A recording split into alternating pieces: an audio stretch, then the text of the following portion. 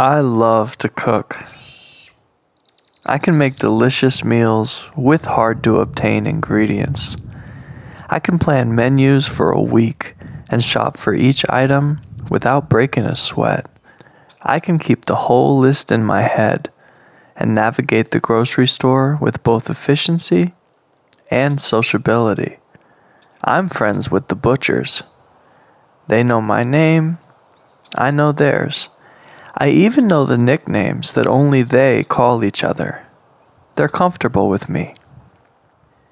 Ricky, in the back, pressure washing stainless steel rolling carts with his headphones on, becomes, to those who spend 40 to 45 hours a week in his presence, Pricky, like Ricky but with a P in the front.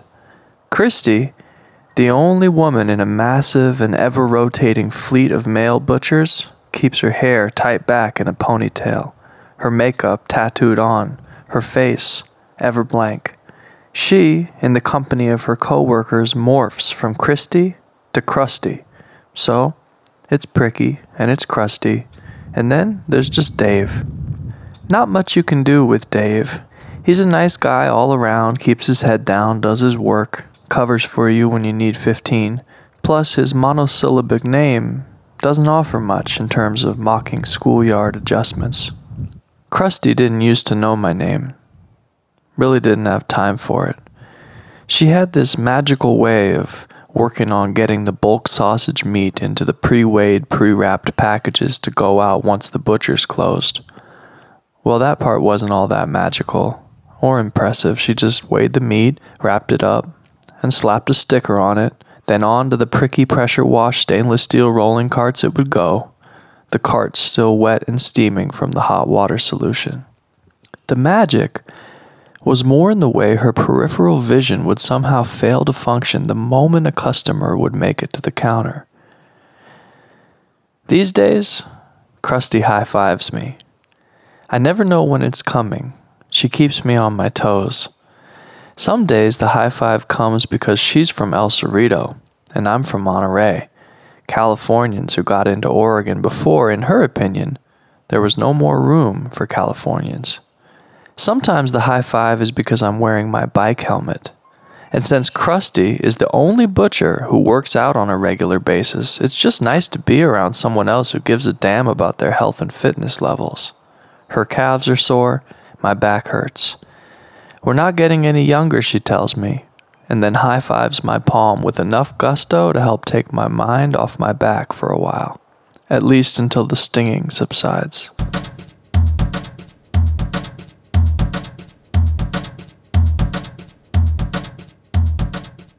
Pricky has a dream, and he tells me almost every time I buy meat from him or pop by en route from produce to dairy to say hi. His dream is to get out of the apartment, find a house somewhere with a patio, buy himself a Traeger, and eat smoked meats for every meal, presumably for the rest of his life. Sometimes he brings up how good it'll be once he finally gets there. Sometimes I do, as I wistfully relate how sick I am of smoking up the house trying to recreate barbecue with my stovetop cast iron grill. Sometimes Pricky doesn't draw the connection, so he just nods and asks, "Was there anything else I could get for you?" Sometimes I ask, though, about his dream, and he seems surprised that I remember. He lights up and says, hopefully, by next spring. He's saving for the smoker, and he's hoping for something affordable to rent. Damn small apartment, he says. I feel you, I offer.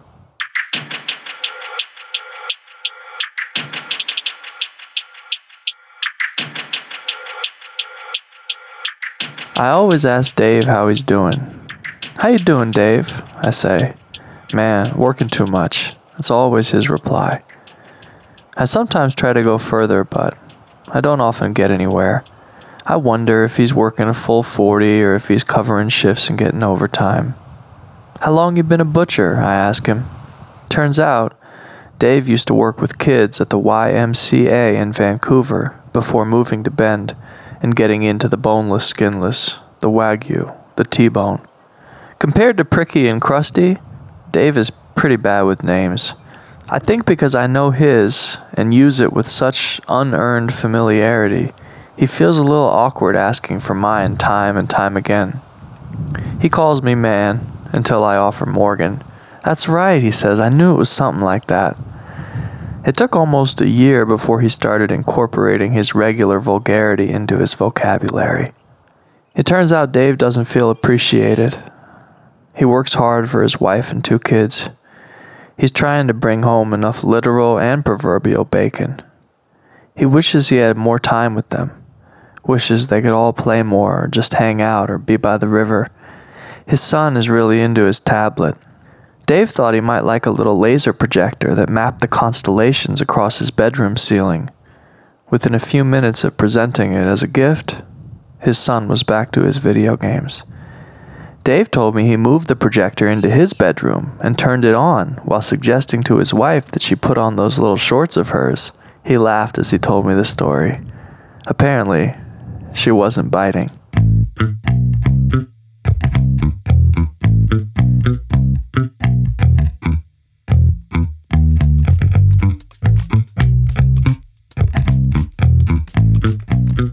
When I was younger, my 2 favorite lines of departure were adios amigo and see you later alligator. Those were my 2, used often enough to become interchangeable in my mind. Adios alligator became my go-to. If you lived in my mind, it would have made sense too. Luckily, I was young enough for it to still be cute. As I got older, I traded my animal rhymes and my Spanish for my adopted identification with hip-hop culture. Peace, peace out, I got a dip, I'm a bounce, deuces, always with the backwards and upside-down peace sign. Backwards in this case assumes that the peace sign of the John Lennon era is the baseline for frame of reference. Backwards in that the back of my hand faced the party from whom I was departing. Upside down in that the formerly V-shaped portion became a slightly tilted A-frame. There was this posture from that time in my life. It was used for departure, but also for stationary poses, either for camera or simply loitering. The left hand, primarily being used to hold the 6 sizes too large pants up, would grip either the belt buckle or the cloth of the crotch. The other hand would assume this new and improved peace sign. The face was neither a smile nor a frown.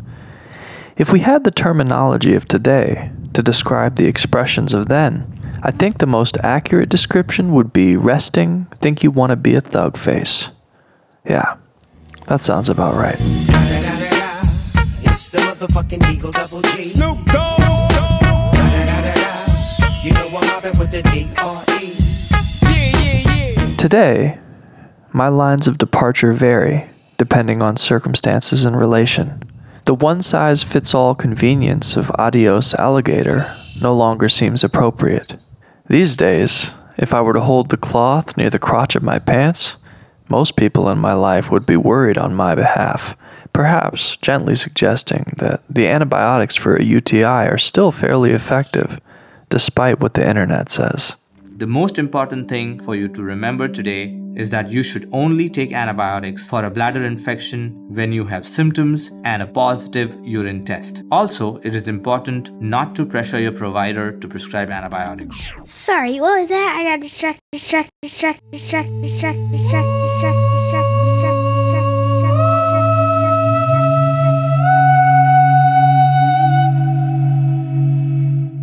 To the butchers and the people in produce, the bakery staff, the self-checkout monitors, the register clerks, and the stray cart collectors, I always say the same words of farewell. See you next time, I say, as if there had been a board meeting for all those of similar fates. Each of their responses are unanimously identical. Oh, I'll be here, they tell me, with a far-off look in their eyes, always somewhere else. During the pandemic, many of us have relied on grocery store workers to get us through. Those employees are deemed essential. And now there's an effort to make sure their pay reflects that. Now they're looking to give grocery store workers hazard pay. That would be $5 extra an hour. After all, they are the ones out in public interacting with people on a regular basis. And while they have to show up every single day for work, those working conditions aren't always safe despite whatever the stores do. In fact, this is video that was shot by an employee in Oakland who wants to remain anonymous. And you can see two women walking around the store without masks. The employee said that they were asked to put them on, but they instead refused and just kept shopping. And the local labor union says it's situations like these that put workers at risk, an increased risk, especially with new variants, and that companies that they work for should pay accordingly. The numbers don't lie. They're making a lot of profit. It goes beyond just saying thank you. Thank you's not going to feed these grocery workers. My impression has been that once you're in with the butchers and the rest of the staff has a chance over time to witness firsthand the rapport you've built up, you're kind of in with everybody. The ones that never smiled at me start to smile. And truthfully, when you spend 8 or more hours per day under harsh fluorescence, powerless as attention shoppers interrupts the music that is slowly driving you crazy, the distance between smiling and confiding is shorter than you might think. One day, I approached the counter for some spare ribs on special, and Krusty was pitched over the counter, forehead almost touching another employee, name-tagged as Denise. As I approached, they hushed, but after it was clear that Krusty and I knew each other, the conversation continued, this time including me. Old Culver, in his late 70s, who'd worked in produce since at least the beginning of time, was just getting off his shift that afternoon when in walked 4 big fellows without masks. Old Culver, no longer quite as formally dressed and certainly not on company time, took it upon himself to remind the young gents that there was a face-covering policy in place, and that if by chance they had forgotten theirs at home, it'd be no trouble to provide them with a single-use solution to be worn during their shopping experience. The largest of the 4, by word of Denise, responded to Old Culver by cocking his fist back and knocking the old man out. Fist, jaw, floor. In a matter of seconds, right at the front of the store, an assault on a senior citizen had taken place in plain view, with plenty of witnesses.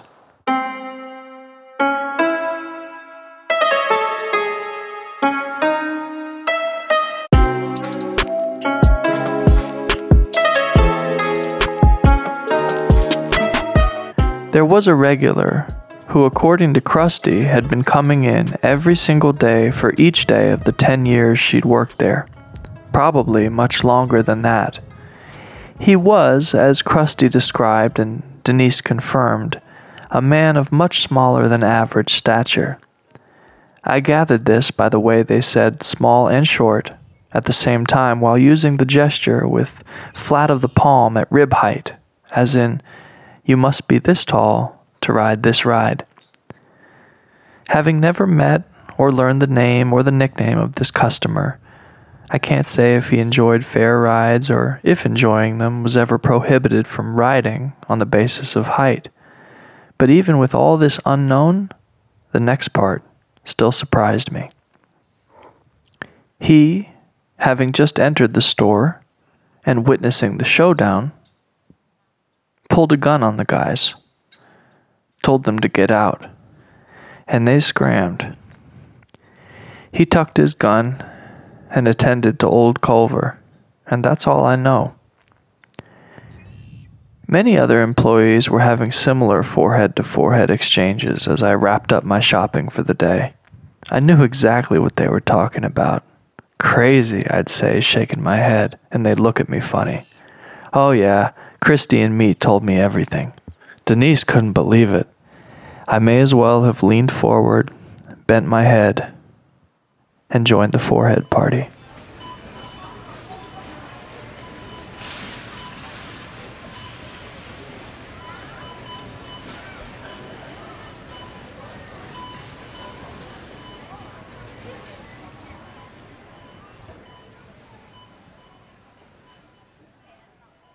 When I'm in the kitchen, generally, it's my way or the wrong way. Onions are cut just so. Pasta water is heavily salted, high water to noodle ratio, never oil. Dressing is made in such and such a way. You pound the garlic and the salt before you add the oil and the vinegar. Double the garlic. Cook everything on high heat. Don't bother coring the tomatoes. You'll never notice. Leave the anchovies whole. They'll break down as they cook. There is absolutely nothing about my take or perspective or opinion that is right. It is only my opinion, my preference. I know that I consistently make good food, and I know that I consistently put off others with my inability to collaborate, in the kitchen and in life. My love of people, my attentiveness to the micro-dramas that surround each individual, my interest in their name, their hobby, their favorite music, where they recently got their hair cut. It is not as simple as simply caring. I see others from a deeply rooted desire to be seen, to be validated, to feel that my life is important, of value. Oh, they'll be there, all right, I say to myself, carrying my bags of groceries to the car, there with all the inhumane demands of the minimum wage worker, there with the drama, the nitpicky nicknames, the young men punching old men, the small man with the gun standing up for the old man. They may never escape it, but see you next time is more than farewell for now. It implies my equal participation. I too will be back, pulled in by good deals, low prices, familiarity, chit-chat, and hovering on the horizon, distant and almost out of view, a sense of superiority that makes showing kindness that much easier. The superiority itself is imagined, but the effect is not. How easy it is to give if we believe that what we are offering is truly needed.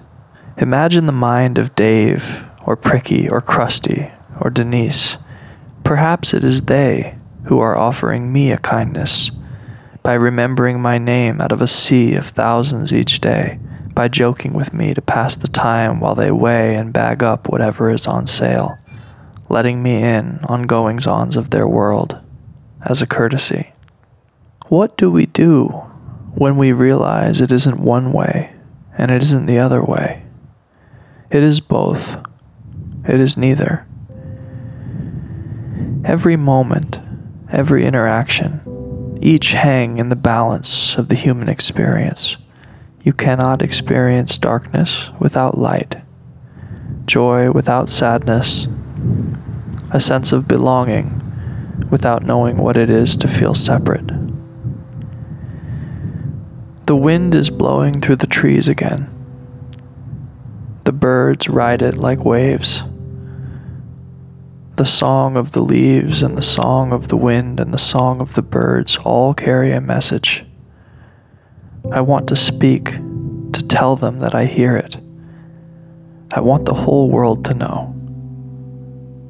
I'm listening.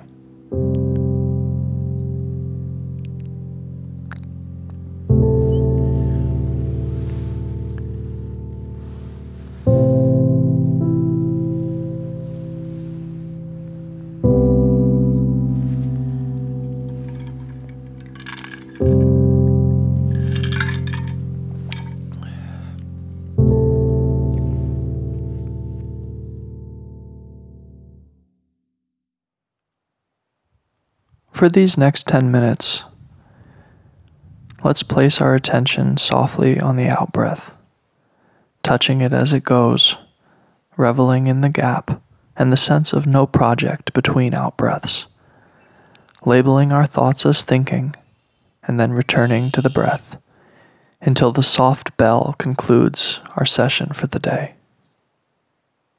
Enjoy.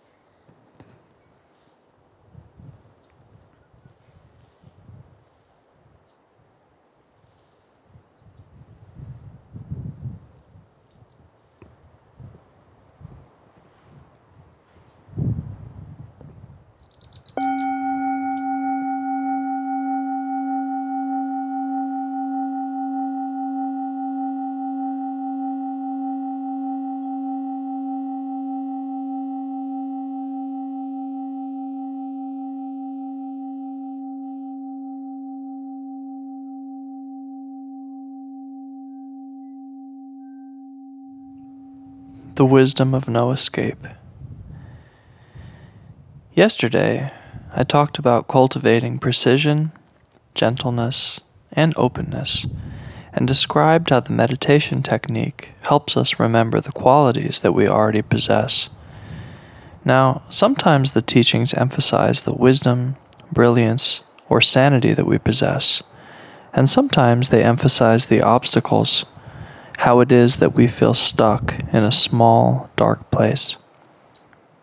These are actually two sides of one coin. When they are put together, inspiration, or well-being, and burden, or suffering, describe the human condition. That's what we see when we meditate. We see how beautiful and wonderful and amazing things are, and we see how caught up we are. It isn't that one is the bad part and one is the good part, but that it's a kind of interesting, smelly, rich, fertile mess of stuff. When it's all mixed up together, it's us, humanness. This is what we are here to see for ourselves. Both the brilliance and the suffering are here all the time. They interpenetrate each other.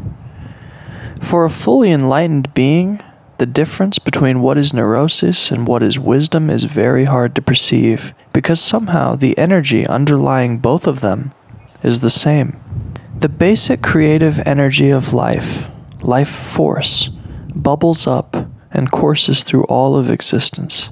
It can be experienced as open, free, unburdened, full of possibility, energizing, or this very same energy can be experienced as petty, narrow, stuck, caught.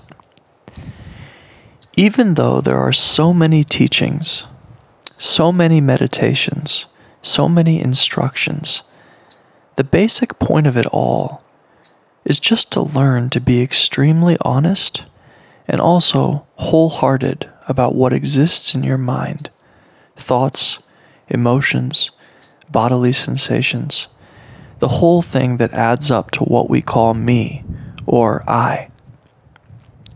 Nobody else can really begin to sort out for you what to accept and what to reject in terms of what wakes you up and what makes you fall asleep. No one else can really sort out for you what to accept, what opens your world, and what to reject, what seems to keep you going round and round in some kind of repetitive misery. This meditation is called non-theistic, which doesn't have anything to do with believing in God or not believing in God, but means that nobody but yourself can tell you what to accept and what to reject. The practice of meditation helps us get to know this basic energy really well, with tremendous honesty and warm-heartedness, and we begin to figure out for ourselves what is poison and what is medicine, which means something different for each of us. For example, some people can drink a lot of coffee and it really wakes them up, and they feel great. Others can drink just a thimbleful and become a nervous wreck. Everything we eat affects each of us differently. So it is with how we relate to our own energies. We are the only ones who know what wakes us up and what puts us to sleep. So, we sit here, on these red cushions in this brightly lit room with this fancy colorful shrine and this huge picture of the Karmapa. Outside the snow is falling and the wind howling. Hour after hour we sit here and just come back to the present moment as much as we can. Acknowledge what's going on in our minds, come back to the present moment as much as we can, acknowledge what's going on in our minds, follow the out-breath, label our thoughts thinking, come back to the present moment, acknowledge what's going on in our minds. The instruction is to be as honest and warm-hearted in the process as you can, to learn gradually what it means to let go of holding on and holding back. The message is that each of us has all that it takes to become fully enlightened. We have basic energy coursing through us. Sometimes it manifests as brilliance, and sometimes it manifests as confusion, because we are decent, basically good people, we ourselves can sort out what to accept and what to reject. We can discern what will make us complete, sane, grown-up people, and what, if we are too involved in it, will keep us children forever. This is the process of making friends with ourselves and with our world. It involves not just the parts we like, but the whole picture, because it all has a lot to teach us.